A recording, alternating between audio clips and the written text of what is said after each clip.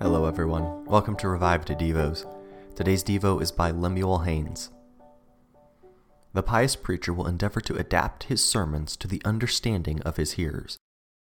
He will not be ambitious of saying fine things to win applause, but of saying useful things to win souls. He will consider that he has the weak as well as strong, children as well as adults to speak to. He must be accountable for the blood of their souls if they perish through his neglect. This will influence him to study plainness more than fine words. Also, he will work to accommodate his sermons to different levels or circumstances of his hearers.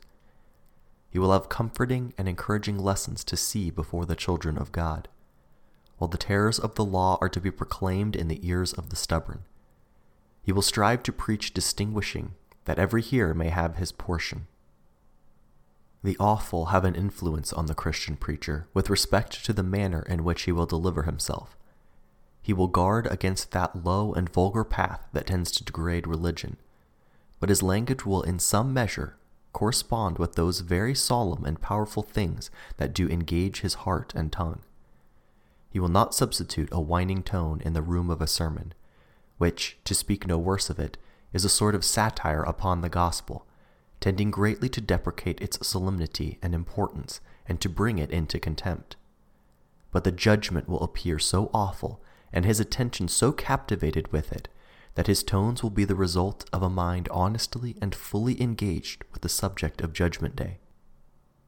Such a preacher will not come into the pulpit as an actor comes upon the stage, to pretend to be a passionate man and forget his real character, one who utters sentiments or represents passions not truly his own.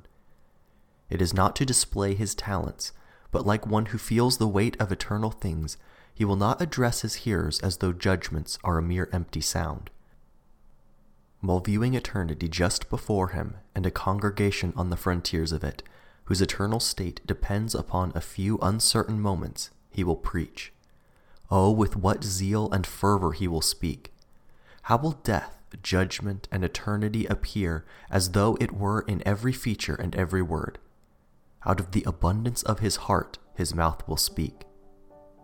His hearers will easily perceive that the preacher is one who expects to give account someday.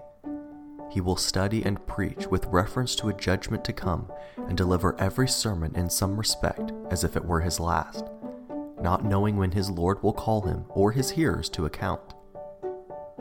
We are not to suppose that his zeal will vent itself in the frightening yelling of enthusiasm, but he will speak forth the words of truth in soberness, with modesty and Christian decency.